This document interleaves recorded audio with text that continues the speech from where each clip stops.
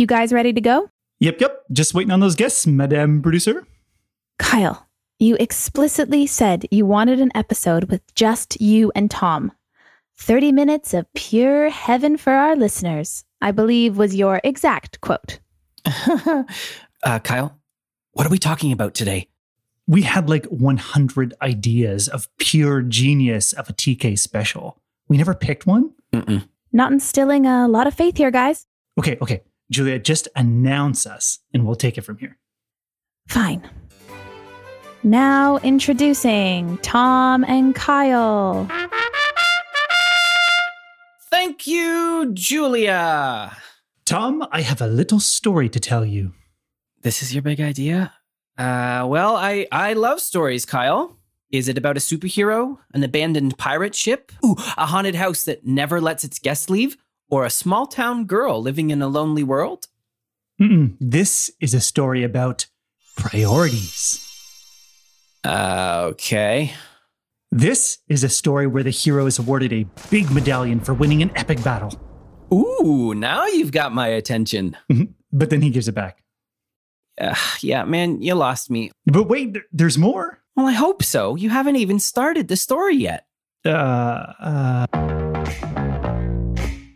Welcome to Commerce Chefs, a quirky and thought-provoking show for future-focused commerce leaders. We're going to pit the world's most brilliant, inspiring, and driven D2C visionaries, the Commerce Chefs, with riveting questions to uncover their secret ingredients at the intersection of passion, performance, and leadership in practice. For the past decade, we've led teams of designers, strategists, and digital wizards at one of the leading e-com agencies in the country to help brave brands become enduring classics. And we're here to indefinitely borrow the strategies and pro tips that will make us all better leaders and make the brands we lead better too. Wow. That gets me every time, Tom. Means a lot, Kyle. It's poetry. It's like you're the E.E. Cummings of commerce. E.E. Commerce. Huh? That's good. That's really good. So, Kyle, it is just you and me today. Kyle and Tom, two best friends, having a chit-chat about fussing around. Two peas in a podcast. Like they always say, I have a story for you. Oh, I love stories. And the story goes... Okay, wait. Let me get ready for it. Okay, I'm ready. Story time with Kyle. Story goes, there's a commander of an army who is in the middle of a big battle. And what they are trying to do is, of course, as one does in the military, win the battle. Mm-hmm. And this commander is finding himself, running between bringing ammo, bringing communication, all this like really what seems at the time important stuff. And, it's like everything's going crazy, I can imagine, things flying, loud noises, insert sound effects, all this kind of crazy stuff. And so he finds himself doing what he thinks is important. And his troops are going like, this commander is awesome. Sir, yes, sir. He's bringing updates, he's bringing us ammo, all this kind of stuff running between. And he finds himself exhausted from doing all of this important work. And he ends up eventually making the decision to redeploy the troops. And the redeployment of the troops in a totally different position in the battle is what ends up being the decisive move that ends the battle. They end up winning the battle, which is like amazing for this story. He gets this big medal after. Everybody else thinks it's amazing. Like, you are fantastic. You are a wonderful commander. And so they give him this medal. And when he's getting the medal, something surprising had twist ending, Tom. Ooh.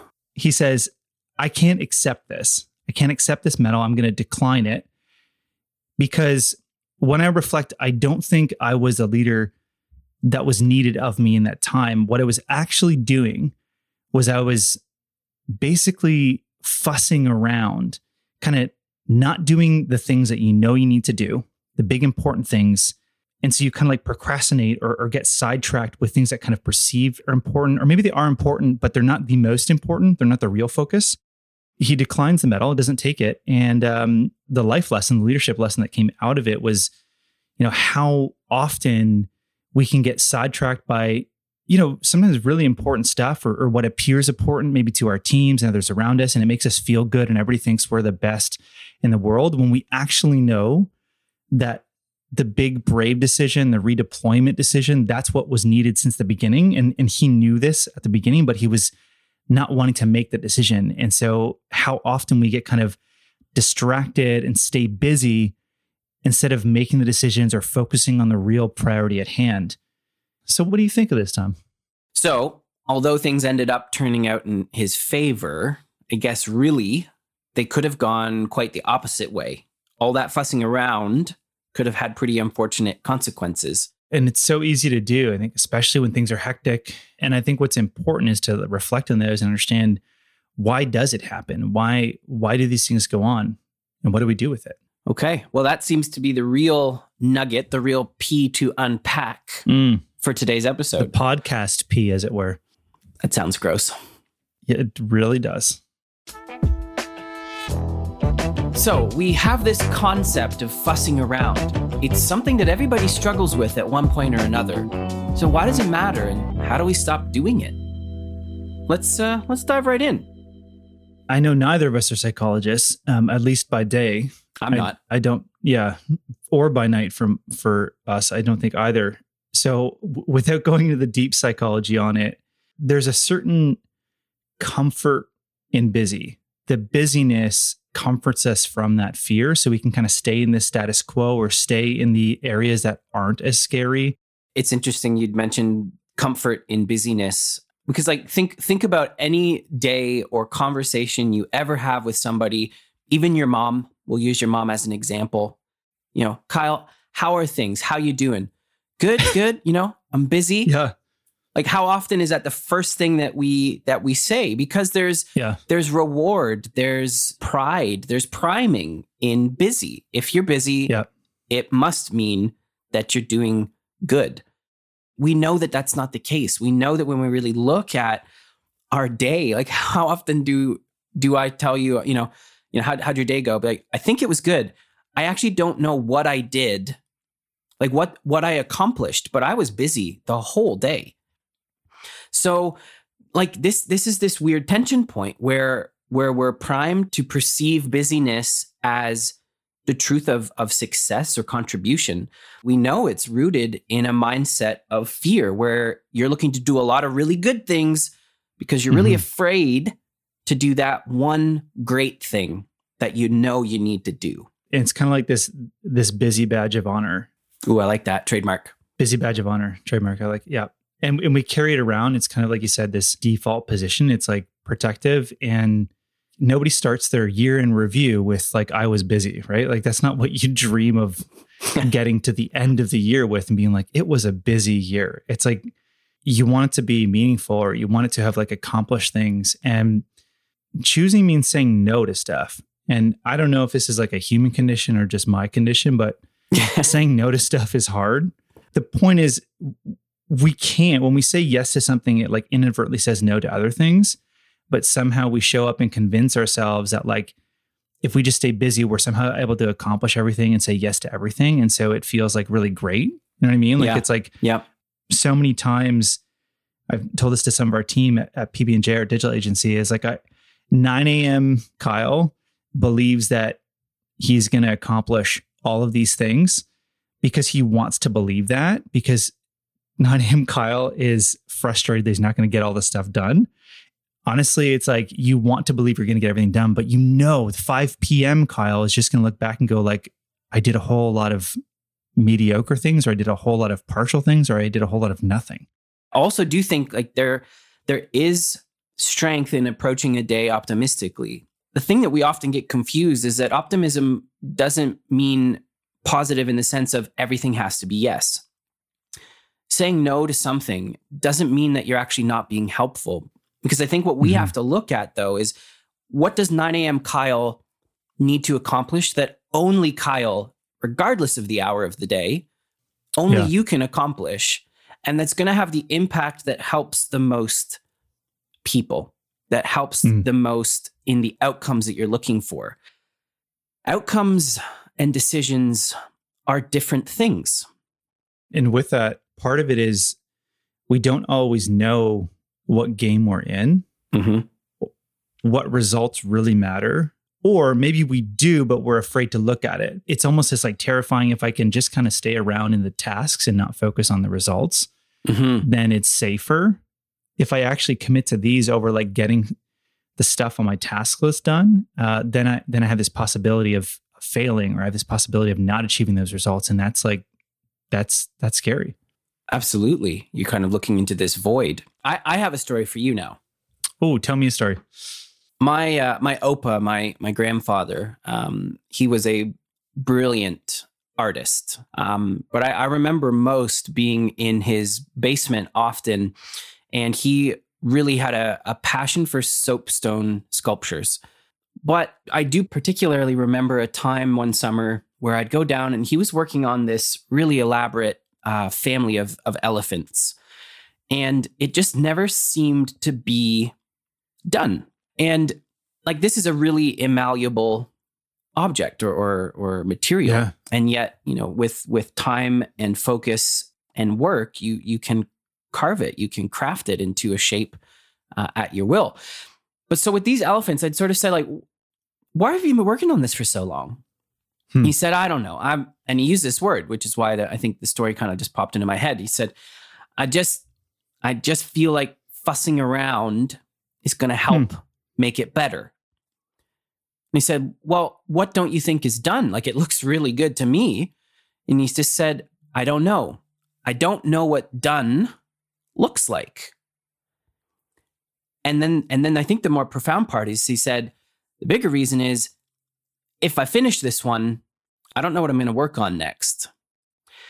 So that's the void, I think, right? That's staring at this thing you've been working on. First of all, not knowing what the end result, what done looks like. And then especially if you don't know what your next step is, that can be a scary thing to look at. That's really good. In that, I think kind of like another factor of kind of what causes us to fuss sometimes is that we've always fussed. We've always done that.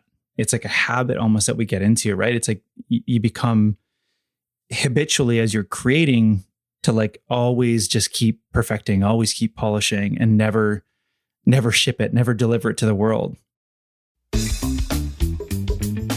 Leaning a little more into the self-indulgence of this episode, we thought we would play a little game to help y'all get to know us, Tom and Kyle, your hosts, a little better, with facts about our lives that are in no way useful. We're going to play a game called What is Your Story in the style of Jeopardy. And here to help us get to know us is our producer. You've met her before, the one, the only, Julia! Really excited to be back, guys. Can't wait to help you get to know yourselves a little better.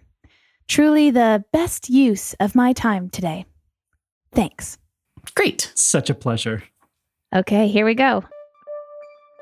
First answer, Claire Danes at 12 years old. Who is Tom's mom?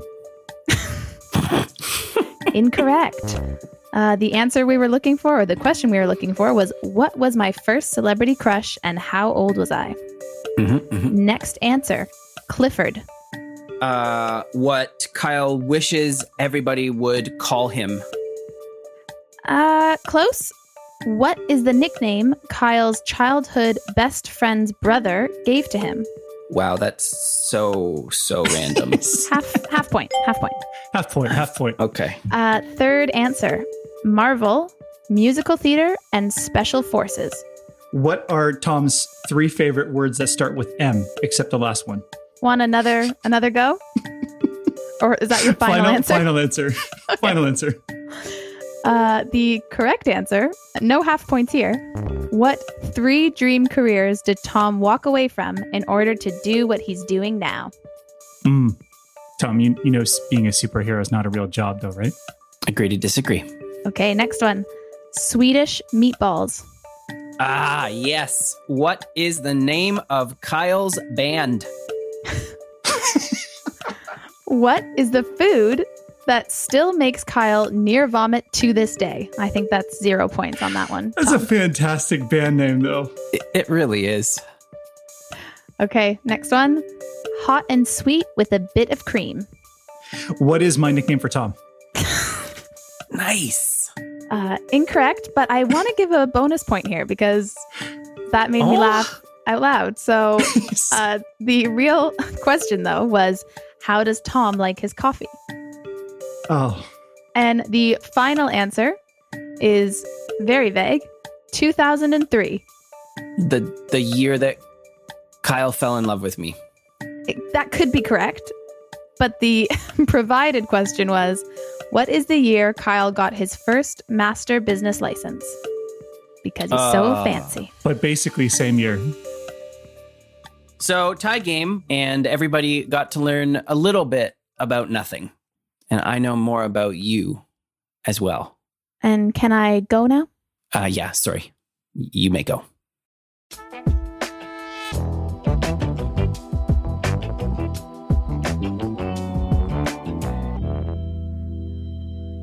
Okay, we've discussed what exactly fussing is and why understanding it is important. Now, how do we move away from it? And Tom, there are 3 simple tools. I think there's 3 areas we want to touch on that can help move away from breaking away from fussing and getting to the work that really needs to happen. The first is about shifting your mindset. And I think the remedy to fussing sometimes is about focus. When you bring things into focus, you're actually like taking certain things out of focus. And I think we like throw around focus sometimes as just like The Rock. My focus. Yeah. Focus. Focus. It's focus. So there's an interesting kind of like history lesson in this. And so thinking of focus, we talk about priority versus priorities a lot. And I think this is like an interesting etymology of the word. Yep. Did you want to kind of like break it down for us? Yeah. So this really interesting trend happened. We talk about priorities all the time, the plural. The interesting thing is that the plural of priority was almost non-existent before the 1940s. And if you really look at the etymology of it, coming from the Latin prioritas, it is meant to define the prime or the first thing to be done above all others. And I know it's really lame to talk about like Webster's dictionary defines priority as. It's like every bad high school speech, but let's roll with it because I think the truth of the matter is what is important. It is singular in nature. There can only be one priority. Yeah. There's one. Even over others, this is the thing that will get my attention and my focus. The even over is a really cool tool that a lot of folks in leadership will use. Is it's not that the other things that we've got to get done aren't important, but what will you get done or what will you focus on even over these other things? Absolutely. This was sort of touched on actually by Yanni in episode 2, where he talked about leaders being very afraid or unwilling or adverse to focusing on the biggest opportunities instead of the biggest problems or risks. Mm-hmm. And I think that really comes into play here. Setting a priority, singular, means saying no to everything else until that's been accomplished, until that has been done. So looking at step 1 here, starting with shifting your mindset, we need to get better at saying no so that we can look at our biggest opportunities versus our biggest risk. So number 2, I think, comes down to the self. Take control of your habits. Take control of your team, of your brand, if you're in those positions of leadership and guidance. A simple way that I've understood is all about friction. And you can take control of your habits by either adding friction or reducing friction. And if you kind of look at like almost everything we do as habits, whether it's what we do when we get up in the morning and what's the first tab that you open in your browser, all the way to after dinner. And if you can take all those things, so to see them as these habits, these are the things that we just like kind of typically do. If you add friction, it can kind of pull you away from the habit. Whereas if you also reduce friction, it can kind of like pull you into the habit. So like a really simple example would be, I want to read physical books because I want some time away from my screen, and I like the kind of like headspace that comes from it. So a simple way that I reduce friction was I've been starting to leave the book out that I'm reading like right on this one ledge in our living room, so that when I get up in the morning, it's there for me. And I know it seems like super simple, but I've reduced a small friction point of having to go to the bookshelf, which is in a totally different room, and get the book out, and it's just there for me. Although we're talking about 3 ways to break those habits to really be able to lend focus and stop fussing around, it is simple. Just like the story you told at the beginning, the thing that ended up getting the job done was what that commander knew he needed to do from the beginning. It's really just comes down to the courage to recognize it and to make that change. Yep. So yeah, simplicity is fine. It doesn't mean it's not hard. In fact, the simple things often are the most difficult. So take control of your habits, take control of the habits within your team, within yourself, and within your brand, and start with mindset shifting. And I think really then it comes down to this third piece, at least from our perspective, is using practical and clear frameworks to stay disciplined week over week, time after time, and encourage that reflection and that growth that's needed to see those times where maybe it didn't go exactly the way it could have. But if you look at incremental improvement over time, and this came from an old sales mentor of ours, he used to say this all the time, and I didn't really get it until, after the fact of, you keep saying incremental improvement over time, but like, I want change now. I want to see results now.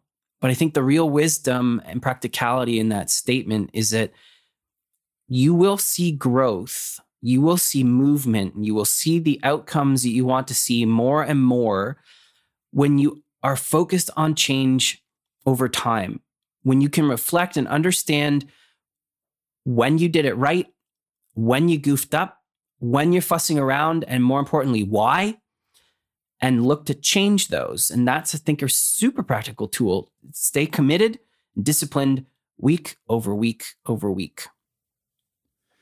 Yeah. And I think we so often associate discipline with like martial arts and like some 12 push-ups in the morning. 12. Yeah. That's brutal. And 1,000 push-ups every morning. And like, it is that. It's a really good example of like self-discipline and commitment to discipline.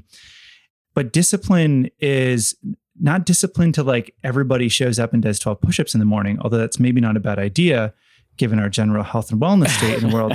But discipline to like what matters and what is the real focus that we're at. And so some of the practical tools that we've seen really helpful is getting frameworks like OKRs or job one.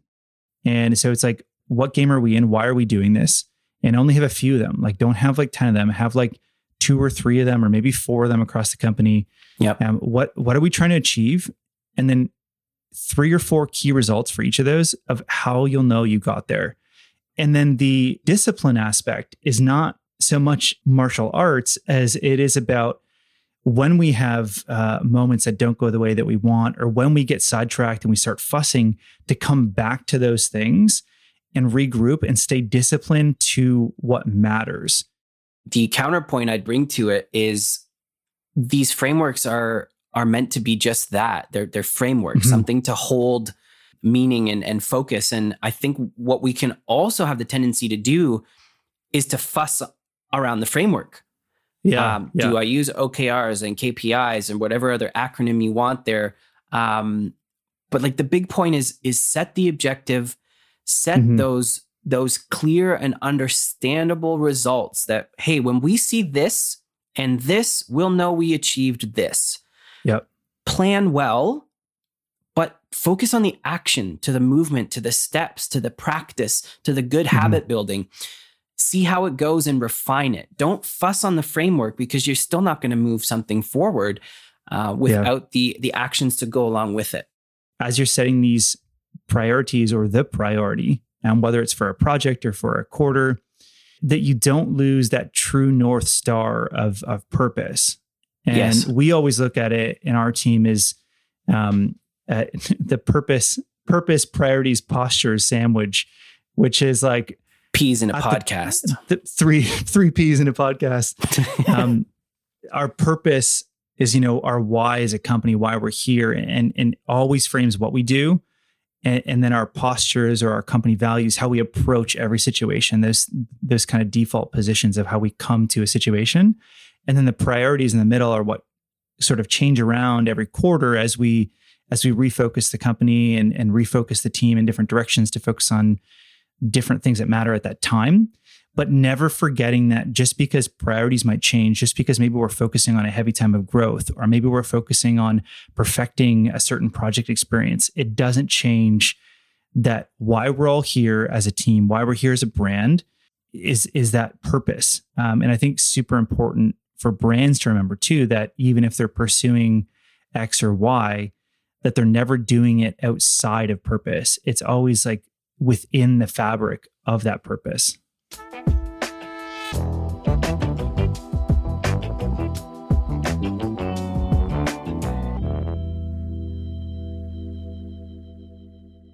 So we're going to start with mindset shifting. We're going to start with saying yes to saying no, understanding that reflection and the courage to be, to say no to something, the courage to say no is what's needed.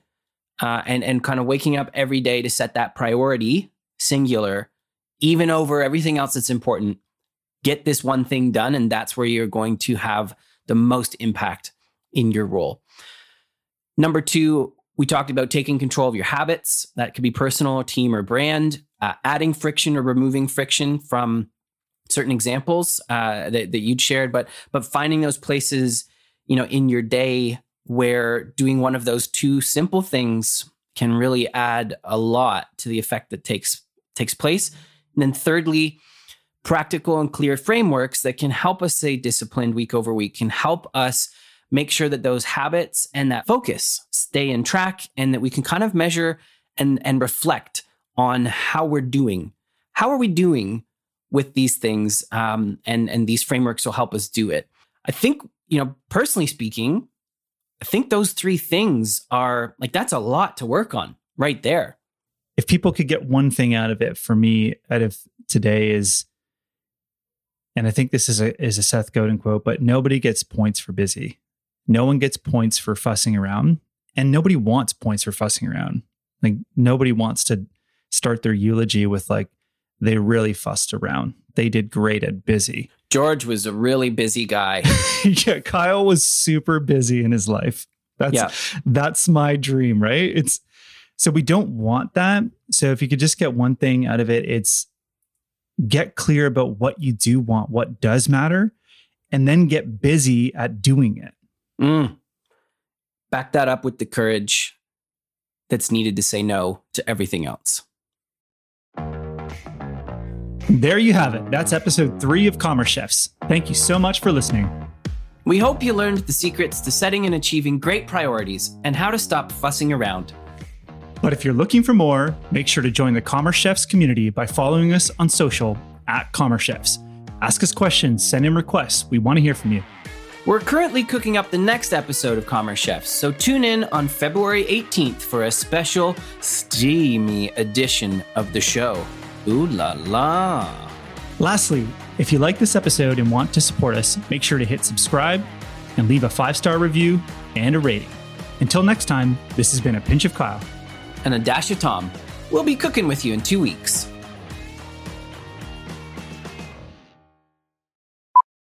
Cool, let's do another take. Funny thing, Tom, when you read your first line, you kind of sounded like a grandpa on his deathbed for some reason. We hope you learn the secrets to setting and achieving great priorities. That was intentional. That's the best feedback I've ever heard in my life. You sounded like a grandpa on his deathbed. I don't know how to say this. A grandpa on his deathbed. That is hurtfully specific. Cutting deep, Brett. Anyway, sorry. That was hilarious.